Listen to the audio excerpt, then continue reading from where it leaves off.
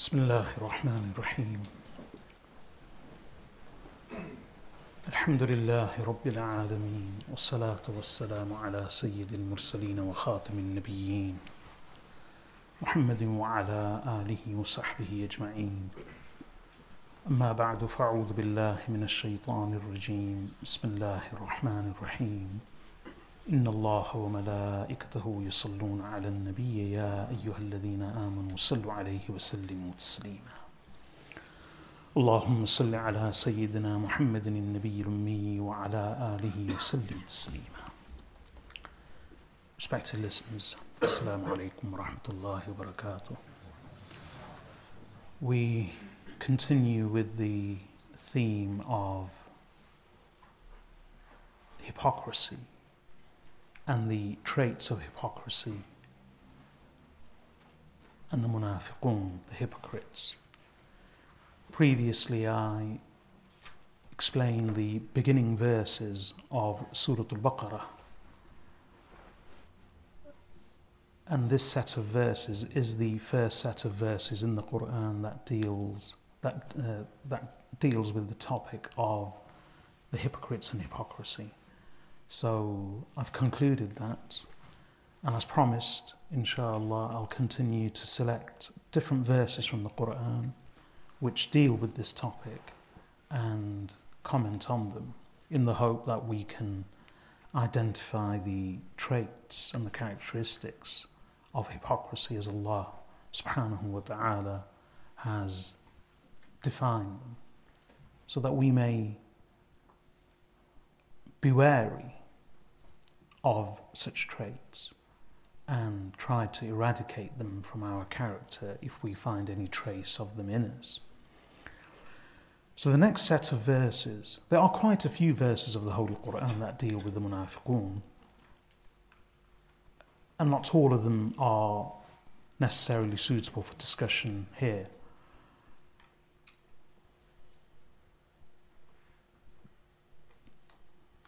But another set of verses which deal with the traits of hypocrisy, I say they are unsuitable because they are quite detailed and multifaceted and have many of the topics entwined with them. For instance, in Surah Al-Baqarah, Allah subhanahu wa ta'ala speaks about the behavior of the munafiqun, the hypocrites, at the time of the changing of the Qibla. So that is another set of verses, but it's not exclusively to do with the traits of hypocrisy.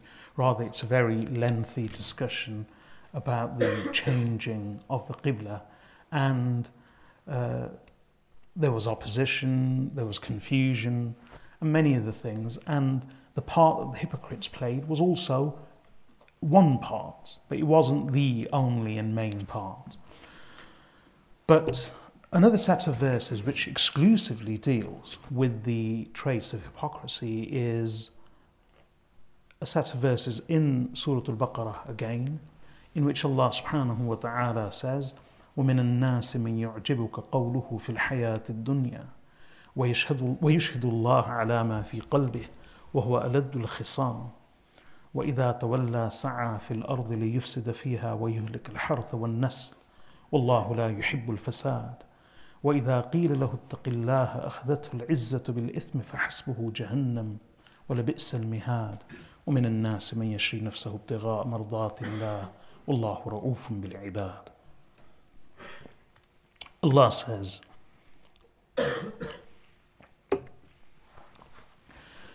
and of the people there is one, the wording is singular, it's not plural, so it identifies one person. So وَمِنَ النَّاسِ مَنْ يُعْجِبُكَ قَوْلُهُ فِي الْحَيَاةِ الدُّنْيَا. That of the people there is one whose words, whose speech pleases you in the worldly life. وَيَشْهِدُ اللَّهَ عَلَى مَا فِي قَلْبِهِ. And he makes Allah a witness over what's in his heart. وَهُوَ أَلَدُّ الْخِصَامِ. And he is the most contentious and vehement of the opposers, of the opponents, of the adversaries. And before I continue, who is Allah subhanahu wa ta'ala speaking of?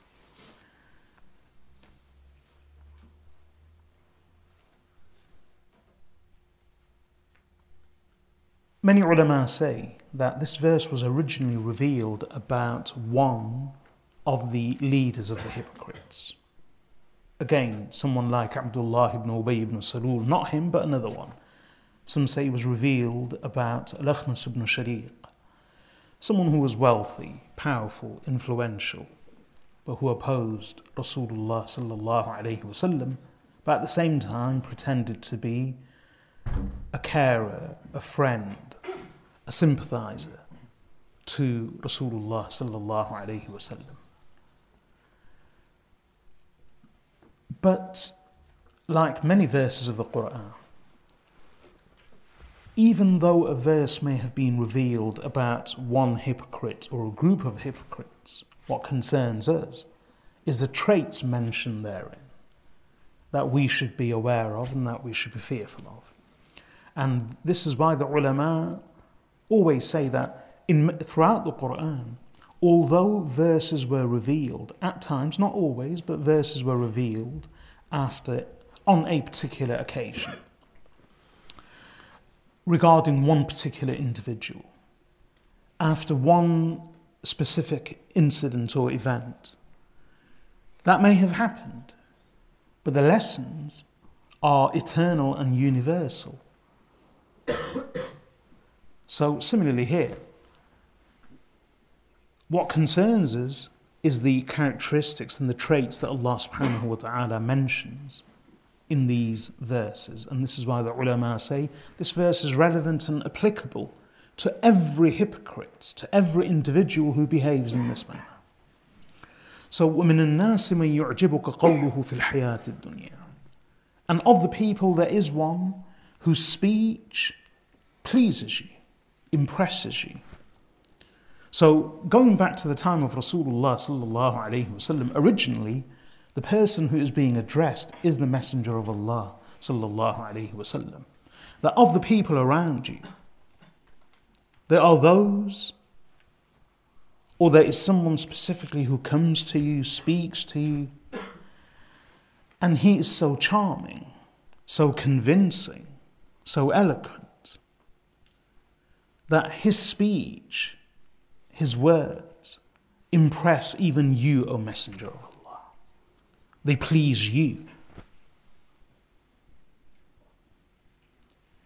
And they are so convincing, so vociferous in their claims, so persistent, that to prove themselves, they swear oath upon oath, taking the name of Allah, and swearing and claiming that what they say about their sympathy for you, their love for you, their belief in you, all of this is true, and that they are not lying, but they are honest and truthful. They will swear in the name of Allah, swear oath upon oath.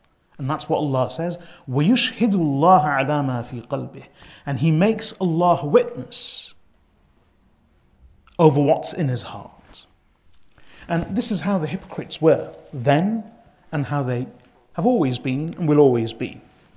And this is one of the main traits of hypocrisy, as we learnt in the tafsir of Surah Al-Munafiqun. Right at the beginning of the surah, Allah subhanahu wa ta'ala says, إِذَا جَاءَكَ الْمُنَافِقُونَ قَالُوا نَشْهَدُ إِنَّكَ لَرَسُولُ اللَّهِ.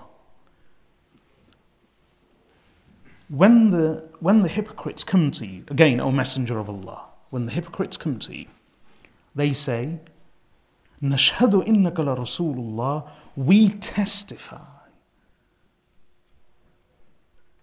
that indeed you are most assuredly the Messenger of Allah. These words of mine, these various words of mine, aren't an embellishment or an emphasis on my part. They are actually a translation of every word and letter in this sentence. إِذَا جَاءَكَ الْمُنَافِقُونَ, when the hypocrites come to you, قَالُوا, they say, نَشْهَدْ, we testify, we bear testimony. إِنَّكَ, that indeed you, verily you, la, this is known as lam al-ta'qeed, the lam of emphasis, that indeed you are la, most assuredly, Rasulullah, the Messenger of Allah. And that's how they were. When they would come before Rasulullah sallallahu alayhi wasallam, they would act, they would put on an act, a show. They would say whatever was required. They would swear any oath in the name of Allah. They would add emphasis upon emphasis. They would protest their innocence. They would try to be charming, convincing. In fact, they would try to be more honest than anyone else who's honest, more truthful than the truthful. Overdoing it, overcompensating, because that's their nature. For them, truth, lies, words, oaths, swearing in the name of Allah, all of this is equal. It makes no difference. What matters is the goal, the objective. If the objective is to please this person, say whatever's required. In Urdu, there's a phrase that at the time of necessity, when someone comes to speaking, so the phrase is, gadhe ko bhi baap bana leta hai. Gadhe ko bhi baap bana leta hai. Which means that when a person comes to speaking and convincing, and has to put on that charm and that show, he'll even make a donkey his dad. So, indeed, for a hypocrite, words don't matter. Words are meaningless. The truth is meaningless. What matters is the goal, the objective. And to achieve that objective, to arrive at that destination, everything is permissible and lawful. You can say and do what you want. And that's how they would be before Rasulullah sallallahu alayhi wasallam. And this verse says exactly the same. وَمِنَ النَّاسِ مَنْ يُعْجِبُكَ قَوْلُهُ فِي الْحَيَاةِ الدُّنْيَا وَيَشْهِدُ اللَّهَ عَلَى مَا فِي قَلْبِهِ. That of the people there is one whose words, whose statement, whose speech pleases you, impresses you. And not only that, but he goes even further. وَيَشْهِدُ اللَّهَ عَلَى مَا فِي قَلْبِهِ. And he makes Allah a witness over what's in his heart. So, what lessons can we learn from this? One, a believer is honest in speech, in deed. A believer doesn't protest too much, doesn't protest their innocence too much. A believer doesn't have to speak too much. A believer shouldn't feel it's necessary to convince the other person. And in trying to convince the other person, be verbose and say anything, speak excessively, and swear in the name of Allah unnecessarily. This is not the character and habits of a believer. A believer is very cautious when it comes to the name of Allah. A believer does not take the name of Allah in vain.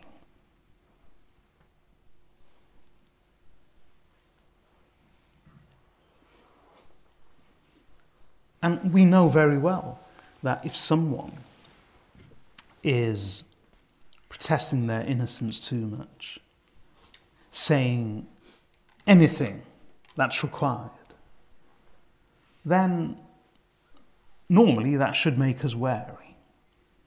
That is not the behavior of a mu'min, of a believer. This is how the munafiqun were. And the thing is, they are utterly charming and convincing. Because momentarily, they believe in their own lies. Momentarily. They actually believe in their own lies.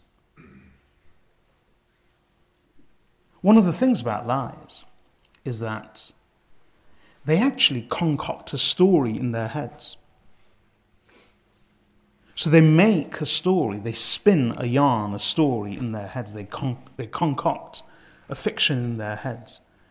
And then they actually follow that fiction. This is why they don't stumble, they don't stutter, they don't falter, they don't halt. The narrative is smooth and it's utterly convincing because they've actually hatched a plot and concocted a story in their heads. Momentarily, they know they are lying, but momentarily they believe they're lying.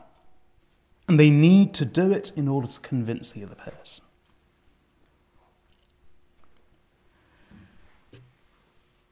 In fact, one of the signs of it's not a sign, but one of the things about the hypocrites during the time of Rasulullah sallallahu alaihi wasallam, of course not all of them, but the leaders, as Allah describes them, is in Surah Al-Munafiqun. What does Allah subhanahu wa ta'ala say? وَإِذَا رَأَيْتُهُمْ تُعْجِبُكَ أَجْسَامُهُمْ وَإِن يَقُولُوا تَسْمَعْ لِقَوْلِهِمْ. That when you see them, their bodies please you.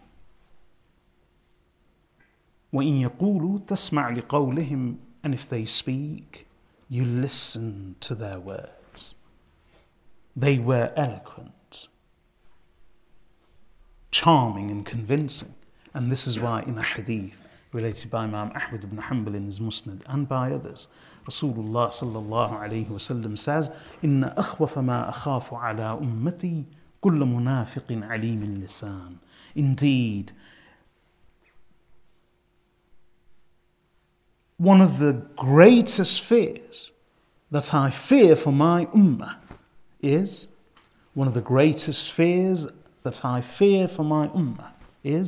كل منافق عليم اللسان, every munafiq, every hypocrite who is eloquent of tongue,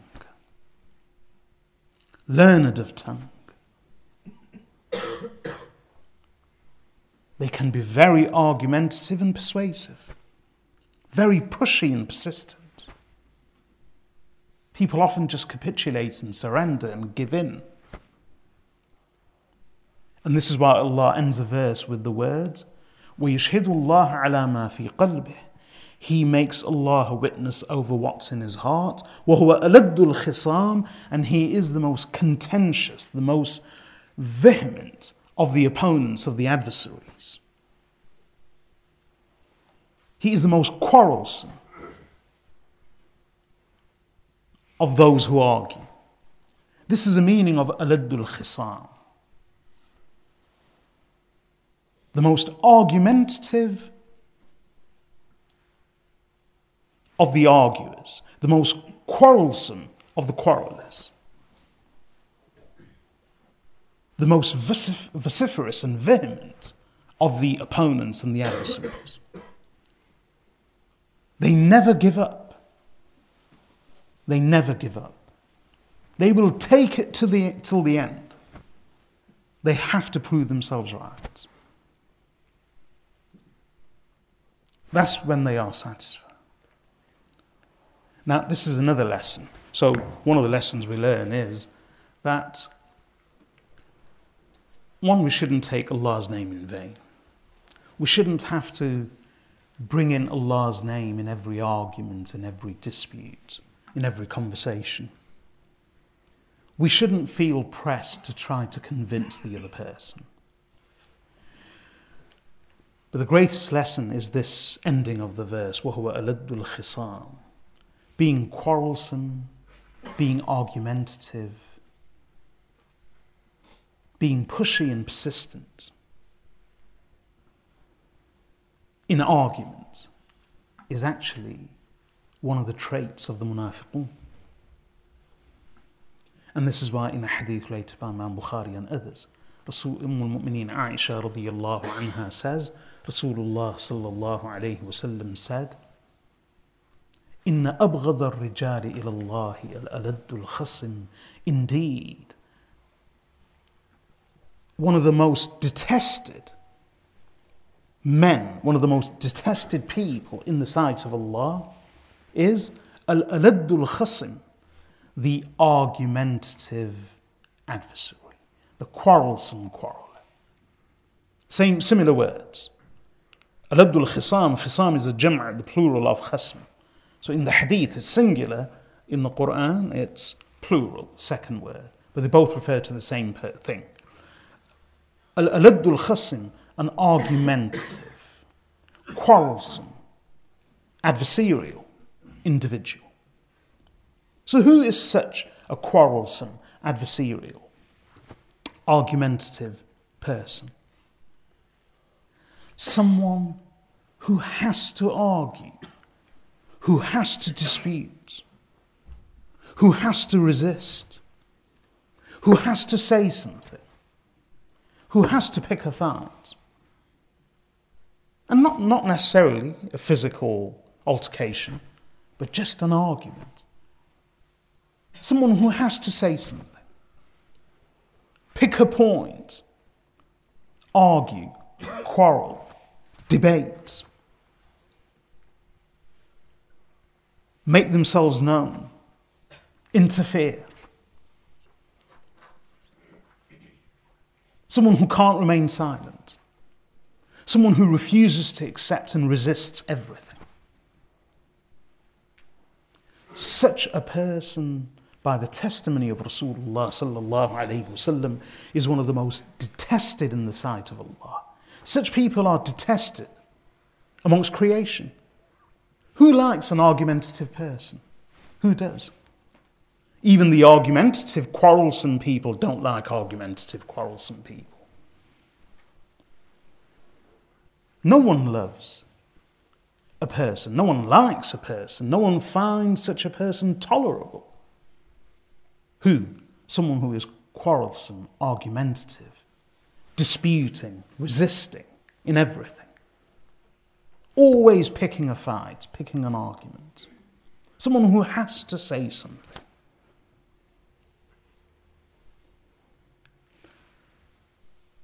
This is not the character, this is not the behavior of a mu'min. This is the behavior of a munafiq. Someone who has to always pick a fight. So one of the lessons we can learn is to observe silence.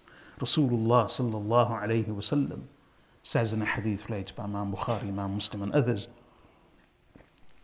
"Man kana yu'minu billahi wal yawmil akhir, فليقل خيرا أو ليصمت." It's a longer hadith.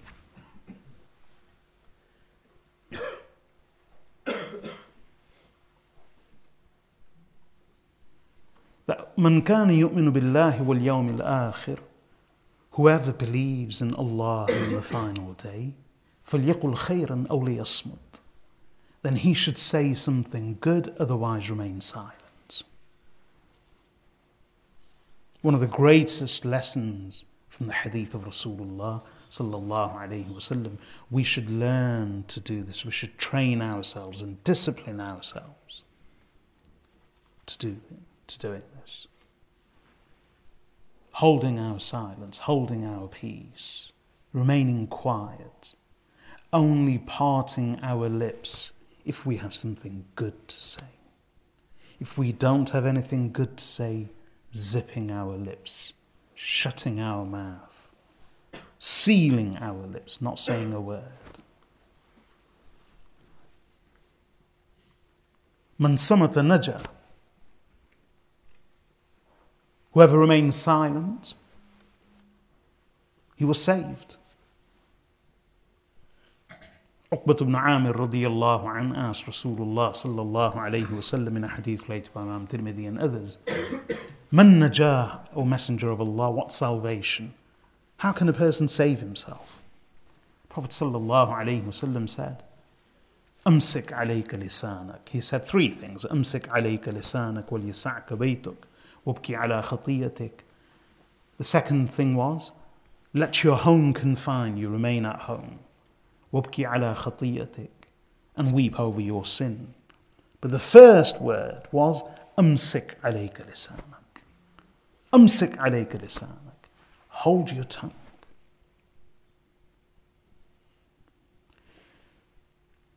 That's what we should do. That's one thing we can learn. Always having to speak, always having to say something. Rasulullah sallallahu alayhi wasallam was a very calm and silent individual. He spoke only when necessary. One of the most remarkable things about him, we can learn so much from him. I was mentioning to someone just recently, they were asking me about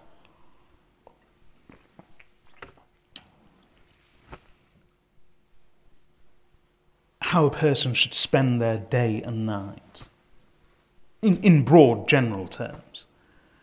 And one of the things I mentioned was Rasulullah sallallahu alayhi wasallam lived in tune with nature. After Isha, he would perform Isha Salah.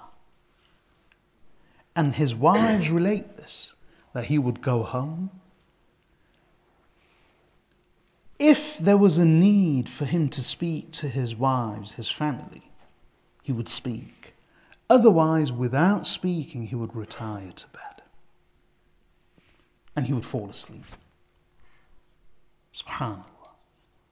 He wouldn't even speak with his family after Isha. Unless there was a requirement, unless there was a necessity. And his wives actually use those words. That if there was a need for him to speak and converse with his family, he would.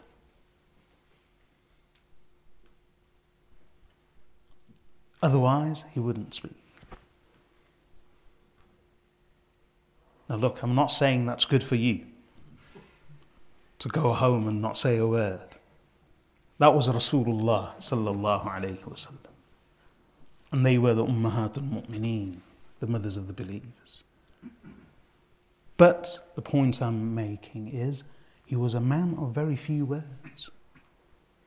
He wouldn't say much. He would speak only when necessary.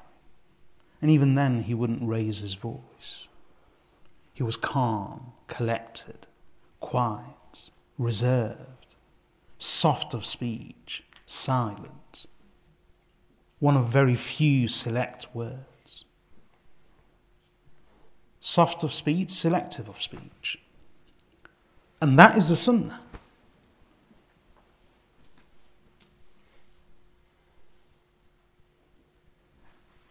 And how is this relevant to this discussion? When a person practices silence, observes reservation, and withholds their tongue as much as possible on different occasions, then by their own training and discipline, when an awkward situation arises and there is a possibility of an argument, there is a possibility of a dispute, there is a possibility of being provoked, then even on such occasions their training comes in handy.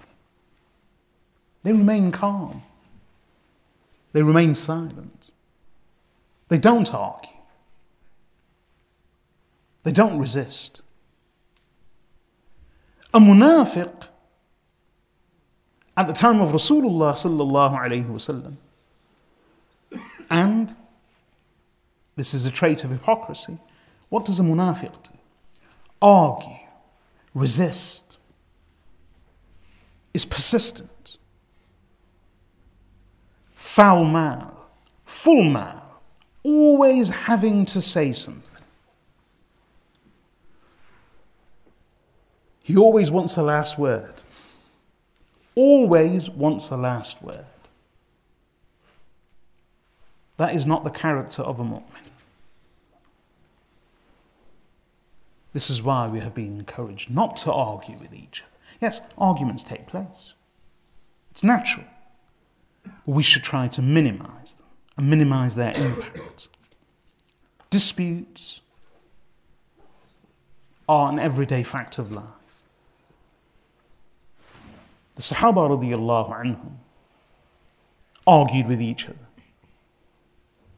But what Rasulullah sallallahu alayhi wasallam taught is compromise, agreement. If every person sticks tenaciously to their position, where is the solution? Something has to give, someone has to give. In fact, it's related in the hadith that Ka'b ibn Malik radiyallahu anhu, he had lent someone some money. Famous Sahabi of Rasulullah sallallahu alayhi wasallam, where I've covered much about him in detail in the long hadith of Sahih al-Bukhari, which I commented on. The hadith of Ka'b ibn Malik radiyallahu anhu regarding Tabuk, etc., which is available, so you can refer to that. So the same Ka'b ibn Malik radiyallahu anhu, once he had an argument. He had lent money to someone. And that person wasn't paying him back. So Ka'b ibn Malik radiyallahu anhu and his debtor began arguing about this in the masjid of Rasulullah sallallahu alayhi wasallam.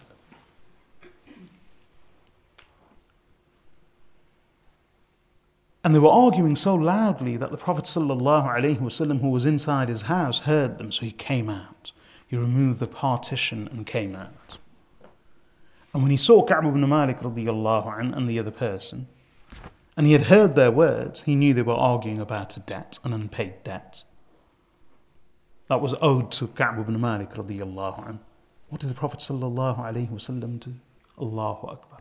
Straight away, he said to him, Ya Ka'b, O Ka'b,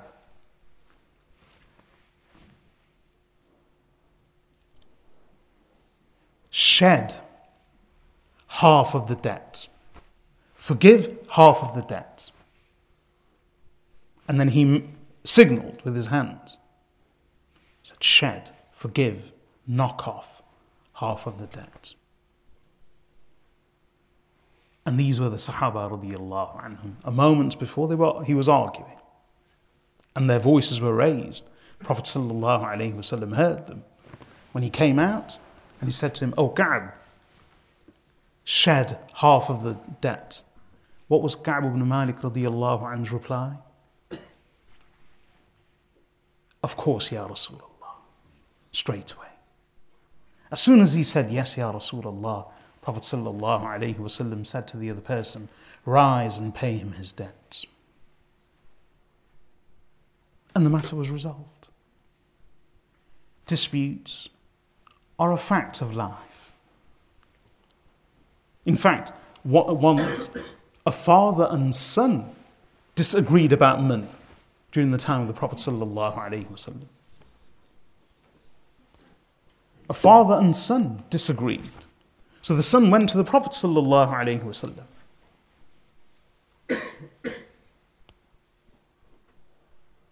And this is why the ulama have a discussion. One of the things to be learned from that hadith is, can a man take his father to court? Can a man take his father to court? And yes, he can. That's what the Sahabi did. He took his father to Rasulullah sallallahu alayhi wasallam.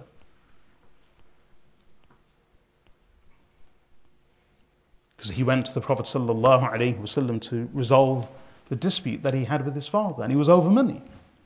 Of course, the father had given sadaqah.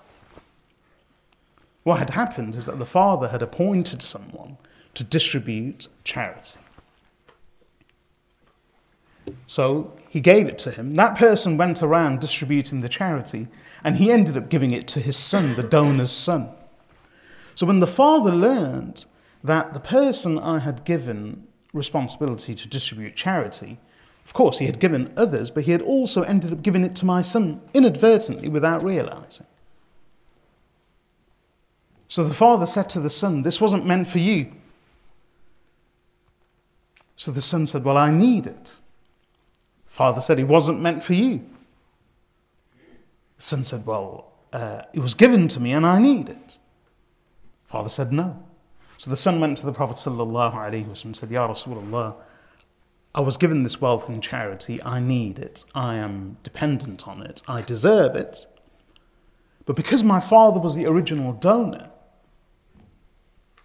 he's refusing to accept that I should have it. So the Prophet sallallahu alaihi wasallam summoned him.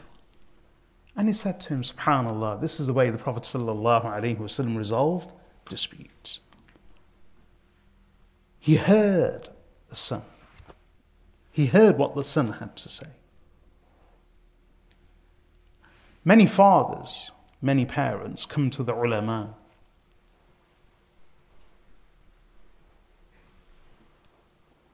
and they say, speak to my son. Speak to my son. And the attitude isn't that we have a disagreement. Can you speak to my son? Listen to what he has to say. And then, if you can advise us. No. Speak to my son, please. And the idea is, you tell him what I want him to do and what I am telling you. And wallahi, often, not so much now, but especially in the past, it's like parents would actually say to me, can you speak to my son? Fathers say, why? I want him to marry my niece, but he's refusing. So you talk some sense into him. Of course, I wouldn't say it, but my immediate thought was, well, who's going to talk sense to you? Marry my niece. So Rasulullah sallallahu alayhi wasallam, he would listen, even to the children. So he heard what the son had to say, and look at how he resolved it. He said to the father, you gave with the intention of charity, and you have received your reward. You've received your reward. Your reward isn't impacted in any way. So you've received your reward. And he received it in good faith, and the wealth came to him. So let him keep it. He got what he needed. You got what you deserved. Your reward. So even father and son fell out and had a disagreement when it came to wealth during the time of the Prophet ﷺ. So our disagreements are a fact of life. Parents disagree with their children, siblings disagree, spouses, husbands and wives disagree. Everyone disagrees. Islam doesn't say you can't disagree or fall into dispute with anyone. No. What Islam teaches us is that disagreements are a fact of life, disputes are a fact of life. You have to learn how to manage them, how to control them, and how not to misbehave in a disagreement, in an argument. The Prophet ﷺ had disagreements with his wives, and strong disagreements at times. So,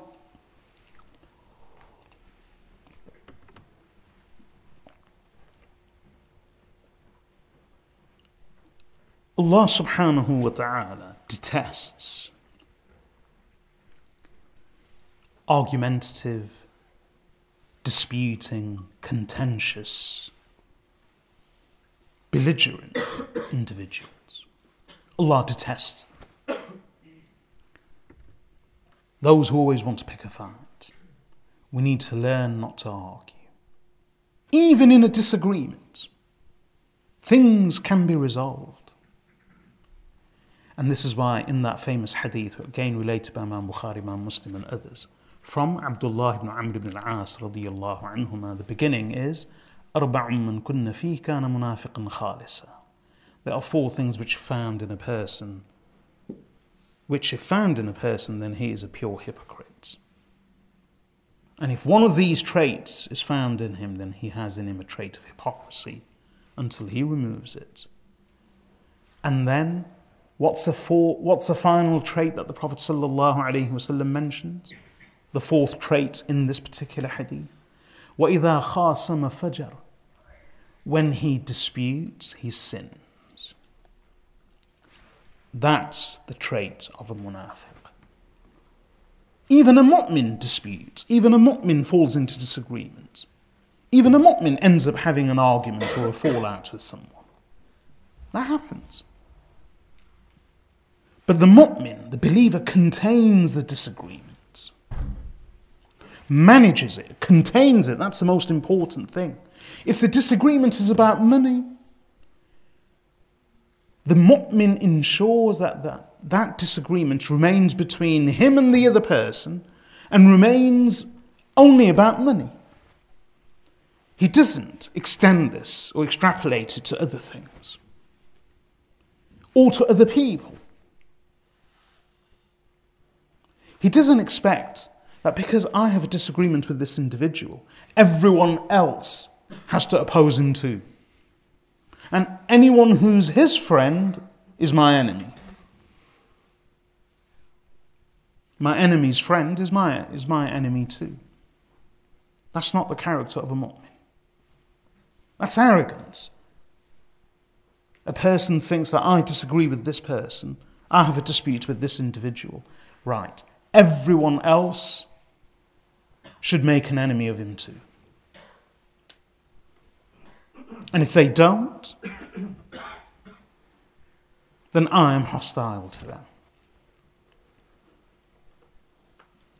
That's the meaning of وَإِذَا خَاصَمَ فَجَرَ, when he disputes, he sins.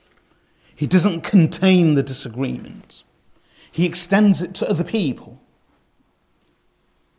And he extends it to other things beyond the original disagreement. So he takes it beyond wealth. He takes it to other things too. Subhanallah, Allah subhanahu wa ta'ala teaches us in the Quran that Allah did not hold even family members to account for the rebellion of their own family members. Nuh alayhi salam, Allah subhanahu wa ta'ala did not hold him to account for his son or for his wife. Ibrahim alayhi salam, Allah did not hold him to account for his father Azar. Lut alayhi salam, Allah did not hold him to account for his wife. The wife of Pharaoh, Asiya, radiyallahu anha, Allah mentions her, though not by name in the Quran. Allah subhanahu wa ta'ala did not hold her to account for her husband's behavior. No one is responsible for another person's behavior. وَلَا تَزِرُ وَازِرَةٌ وِزْرَ أُخْرَى, and no soul shall bear the sin and the burden of another soul. That's the law of Allah. Why should, if Allah subhanahu wa ta'ala does not hold father to account for the son, wife for the husband, husband for the wife, son for the father, then who are we to extend our disagreement, our conflict and dispute to the whole family and to the whole generation and expect everyone to agree with us in our enmity and dispute with others?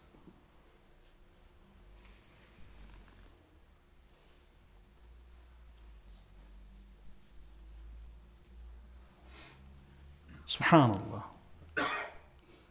We behave childishly. And the next thing you know, the two people who are disagreeing, they'll try to make everyone else their enemy too, and then suddenly they become friends again. When they become friends again, they don't bother trying to make everybody their friends. Now everyone else is the enemy. This is why one of the greatest problems ulama experience is marital disputes. Wallahi. Husbands and wives argue. They go to an alim. I've experienced this throughout my life. He says, well, let me begin with her. She says he's a scum of the earth, the worst of all God's creation. I don't want to see his face. He says, I don't want to have anything to do with her. He's like this, he's like that, she's like this, she's like that. Subhanallah. now when people contact me, I rarely listen beyond the first few words. I just say, hold on, what do you want of me? What do you want of me?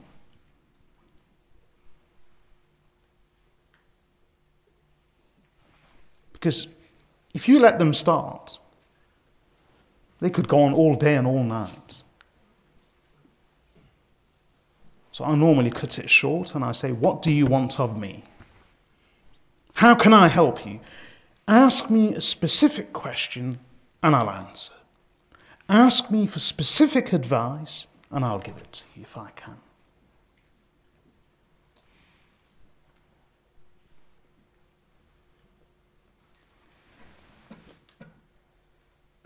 And then, subhanallah, you try to help, you try to advise. Another rule, and take it from me, I'm saying it for the record. It has always been my policy, not of today and not of yesterday, but for decades, from the very beginning, and know this, repeat it if required, and take this from me for the record. I never, ever tell people what to do. Never.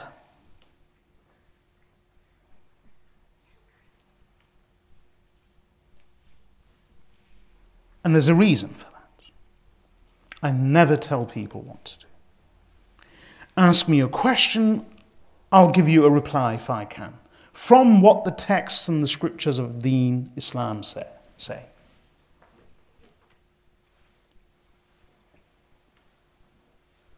If you say to me, should I do this? i.e., should I divorce him? Should I divorce her? I never, ever tell people what to do. It's up to you. That's your choice. That's your decision. That's what you need to determine. No one else can make that choice for you.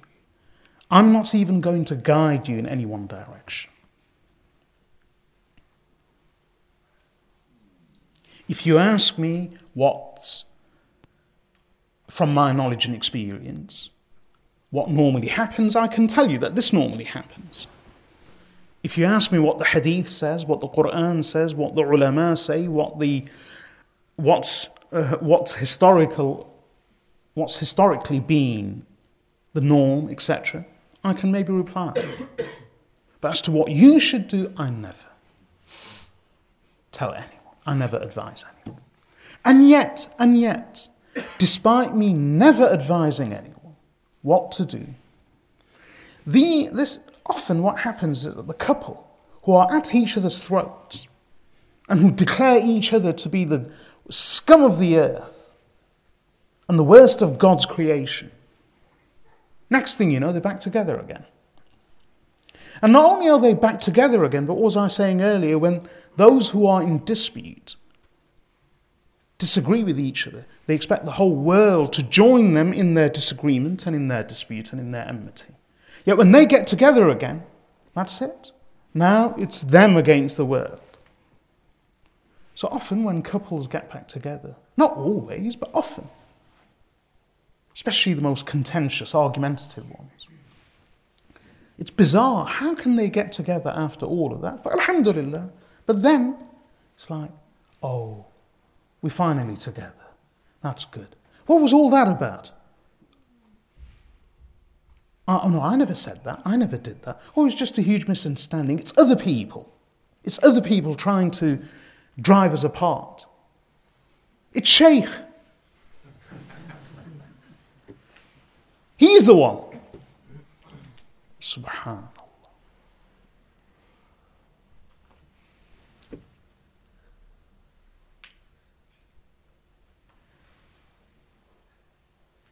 إن أبغض الرجال إلى الله الألد الخصم. Indeed, one of the most detested one of the most detested people in the sight of Allah is the argumentative, contentious, quarrelsome adversary. This is not the trait of a mu'min. This is a trait of a munafiq. Now, I'm not saying that anyone who does any of this becomes a munafiq. I've never said that. I've told you throughout this series of hypocrisy that these are the traits of the original hypocrites. These are the traits of hypocrisy identified as such by Allah and His Rasul sallallahu alayhi wasallam. And undoubtedly we have these weaknesses in us. So the idea is to learn about them, to be wary of them, and to eradicate them from our character, just as the Messenger sallallahu alayhi wasallam said, that if any one of these traits is in him, then he has in him a trait of hypocrisy until he removes it. It doesn't make him a munafiq, but as I said on many occasions right at the beginning, that once these traits accumulate and become entrenched in a person, then initially it may just be hypocrisy in terms of mismatch between the exterior and the interior and one's words and one's deeds. But if they accumulate and become entrenched, there is a great danger that a person may stray into that area whereby hypocrisy isn't just confined to hypocrisy of speech and a mismatch between speech and deed, but rather hypocrisy becomes true hypocrisy of the heart, hypocrisy of faith. That's a danger. So being argumentative and quarrelsome is one of the traits of hypocrisy. This is not how a mu'min behaves. And disagreements are a fact of life. When a mu'min disagrees, what does he or she do?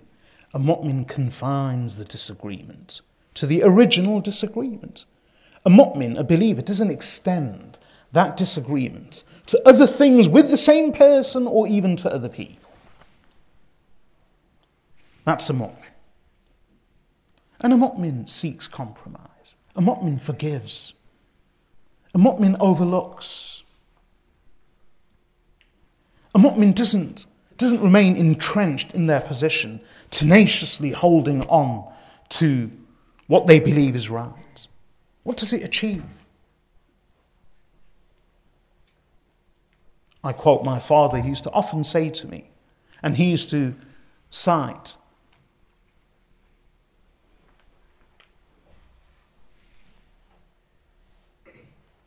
Hazrat Maulana Yusuf al-Kandilwi rahmatullahi alayhi, the author of Hayat al-Sahaba and various other books.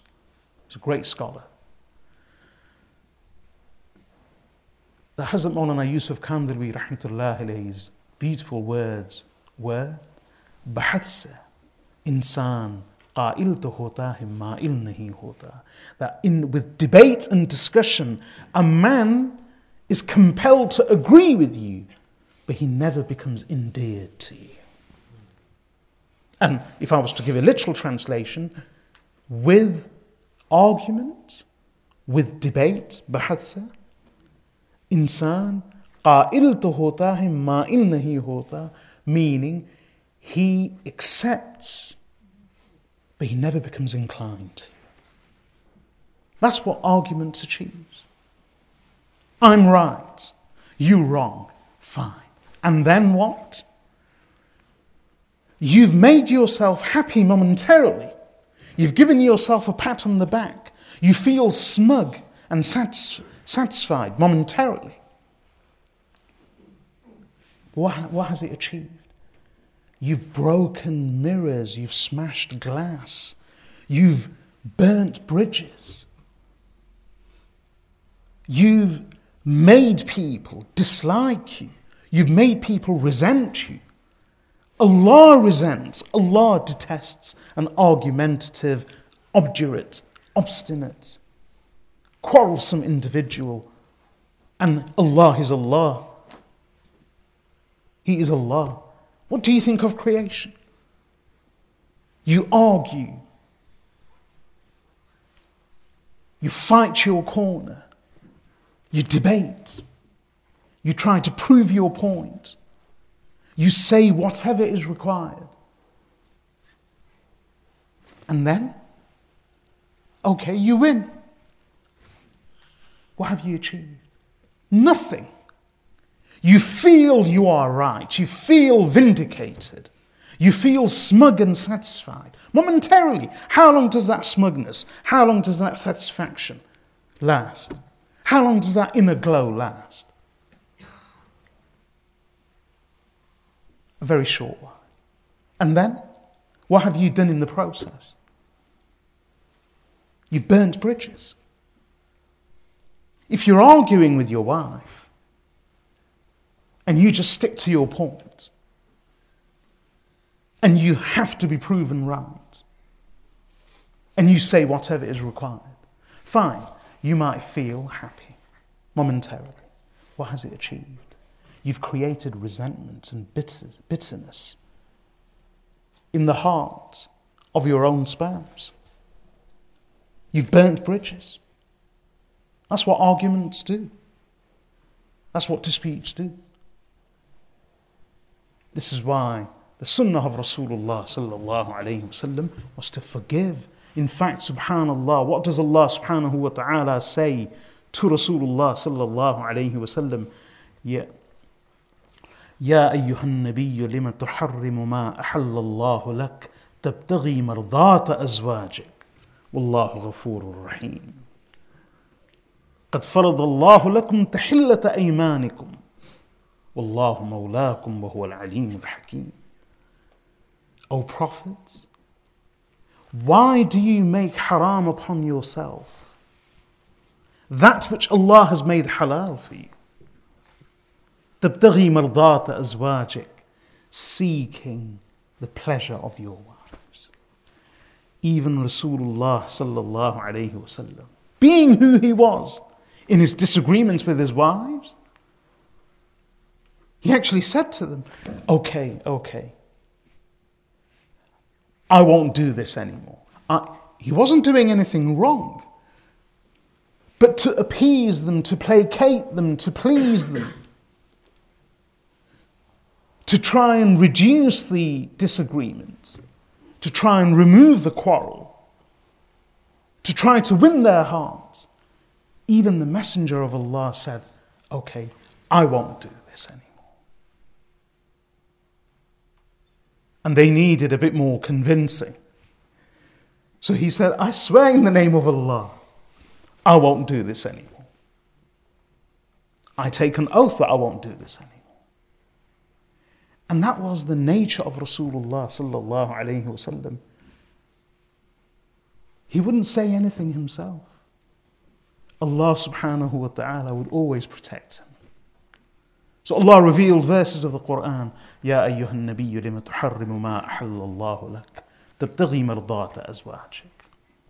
O prophets, why do you make the haram upon yourself that which is which Allah has made halal for you? تبتغي مرضات أزواجك, whilst you are seeking the pleasure of your wives.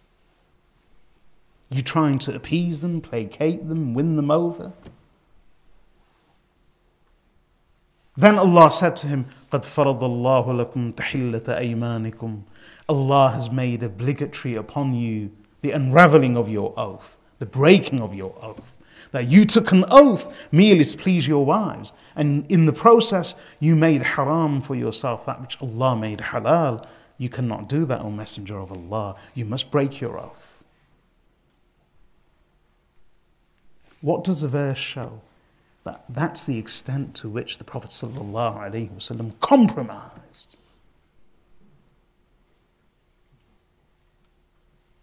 And if anyone seizes this and says, see what the Messenger of Allah did, then that in itself is wrong, because that's exactly what we're arguing against. To try and argue your corner. Everyone's very good at knowing those verses and those ahadith which are in their favor. So the husband knows all those verses and ahadith, and the wife knows her verses and ahadith. And then we are arguing with each other using verses of the Holy Quran and the hadith of Rasulullah sallallahu alayhi wa sallam. That goes against the very spirit of the Quran and hadith. Both should learn And I'm not just talking about husband and wife, in every disagreement. This is the character of a mu'min. This is how Rasulullah sallallahu alayhi wasallam was. This is how the Sahaba radiyallahu anhum were, overlooking, forgiving. Look at Ka'b ibn Malik radiyallahu anhu. Okay, they argued. Prophet sallallahu alayhi wasallam heard them arguing. Imagine this, if someone owed us money and someone else then suggested, do you know what? Forgive him half. Forgive half of it. What would we do?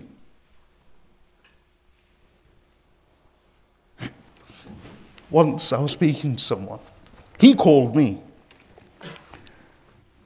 And he was telling me about his marital problems. So he said, he was a bit older, so I had to show him a bit of respect. He was much, much older. Older, my father's age. So he was telling me about historically, not now, but, I had this problem, I had that problem. So he said, I told my brother. No. And he never told his brother. What happened is that he told his wife, I'm going to divorce you. That's it. I don't want you. I'm going to divorce you. So she tried to speak to other family members. And in the process, she spoke to his brother. So his brother rang him. Now he's telling me this. Now, why am I mentioning this to you? Is because I just said that if a third person comes and tells us, you drop half of the debt, what happens to us? وَإِذَا قِيلَ لَهُ اتَّقِ اللَّهَ أَخَذَتْهُ الْعِزَّةُ بِالْإِثْمِ فَحَسْبُهُ جَهَنَّمُ. When it is said to him, fear Allah, arrogance in sin seizes him. We become even more argumentative, more belligerent, more fiery. So if someone said to us, forgive half of the debt, we'd turn our cannons on him, saying, how dare you? So this just reminded me about this gentleman. He rang me. He never rang me. He rang me and said, I want to come and see you. So he came to see me. He was my father's age. So then he was telling me about his historical problems. So he said, I told my wife, I'm going to divorce you. So she spoke to my brother. So my brother rang me. So why did his brother ring? Again, the third person. To try and bring about some reconciliation between them. So his brother said to him, his own brother, he said to him, Bay, she's a good woman, mashallah. Why don't you keep her? So he's telling me, he said, do you know what I said to him? I said, if you think she's so good, you marry her. He actually said that. He said, his brother rang him and said, she's a good woman, keep her. And he said, if you think she's so good, you marry her. That's what happens. In anger, that's what happens. So the Sahaba radiyallahu anhu, look what Ka'b ibn Malik radiyallahu anhu did. Prophet sallallahu alayhi wasallam came out and he said, Ya Ka'b, oh Ka'b, drop half of the debt. Forgive half of the debt. Ka'b ibn Malik radiyallahu anhu said, of course, Ya Rasulullah. Allah hates an argumentative, quarrelsome individual. This is a trait of a munafiq, not that of a mu'min. I'll end here. We just did one verse, but Allah subhanahu wa ta'ala says, وَمِنَ النَّاسِ مَنْ يُعْجِبُكَ قَوْلُهُ فِي الْحَيَاةِ الدُّنْيَا وَيَشْهَدُ اللَّهَ عَلَى مَا فِي قَلْبِهِ وَهُوَ أَلَدُّ الْخِصَامِ. And there are of the people those whose words please you, and he makes Allah a witness over that which is in his heart. Yet, وَهُوَ أَلَدُّ الْخِصَامِ, he is the most contentious and most argumentative of the quarrelers. May Allah subhanahu wa ta'ala enable us to understand. May Allah make us amongst those who are tolerant, forgiving, overlooking, who are accepting, accommodating. May Allah protect us from being amongst those who are always resisting, fighting, arguing, quarreling. Those who have to have the last word. Those who have to interject. Those who have to say something.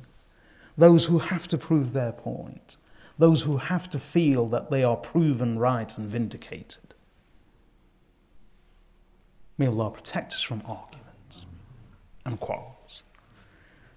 And when we disagree, may Allah subhanahu wa ta'ala grant us the wisdom and the enlightenment to manage that disagreement in a good way, without breaking bonds, without breaking ties, without inflaming the situation, without aggravating the situation, without burning our bridges. We have to learn to live with each other because we will need each other. This is one of the ills of modern society, one of the ills of modern living, that we feel that we are too independent. We don't need anyone. Traditionally, people knew that they needed each other. They depended on each other. And therefore, even the most selfish of people would realize that, do you know what? I have to tread carefully.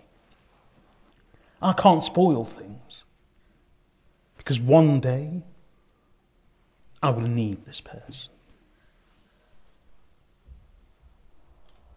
Like there used to be this sticker I saw on a few occasions at the back of a car. I believe they're not legal anymore because they block the view, but in the olden days when people used to put large stickers on the back window, so there was a sticker which said, "Treat your children kindly because they will choose your retirement home."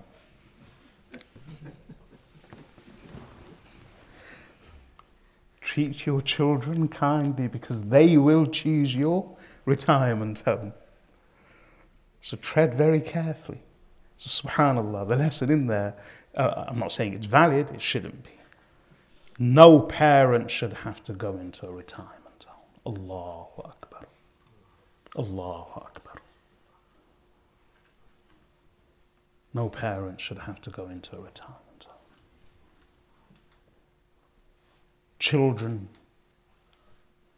should look after their parents and serve them, just as Allah and His Rasul sallallahu alayhi wa sallam have taught us.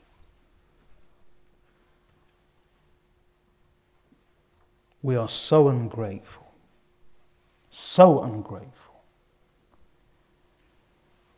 Our mothers and fathers who laboured, struggled, and who did and who sacrificed so much so that we could be happy, we could be nourished, we could be fed, we could be protected, sheltered and clothed.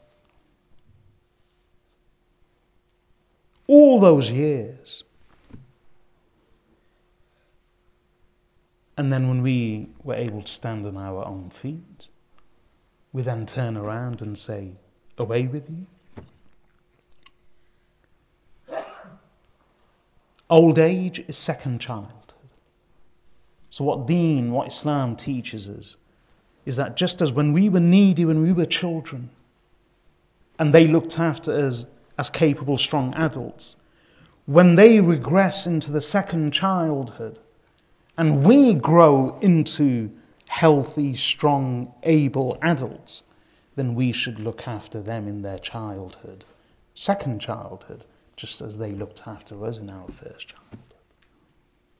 Not dispatch them to a retirement home. I'm not saying it's haram if parents and family members agree and that's what the parents want.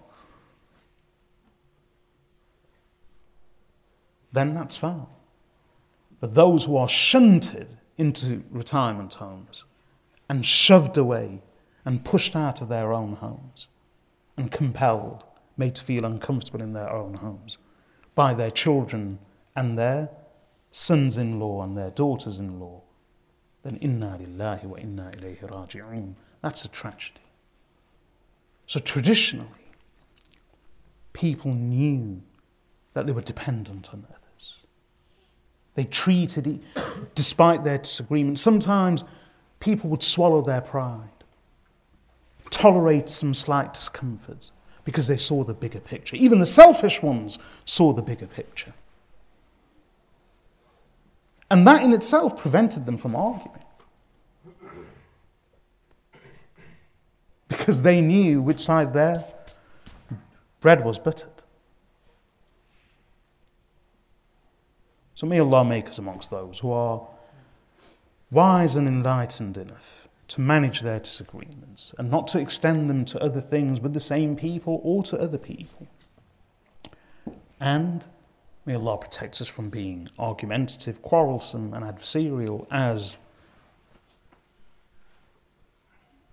the description of the hypocrites in these verses of the Quran. وصلى الله وسلم على عبده ورسوله نبينا محمد وعلى آله وصحبه أجمعين. سبحانك اللهم وبحمدك أشهد أن لا إله إلا أنت أستغفرك وأتوب إليك.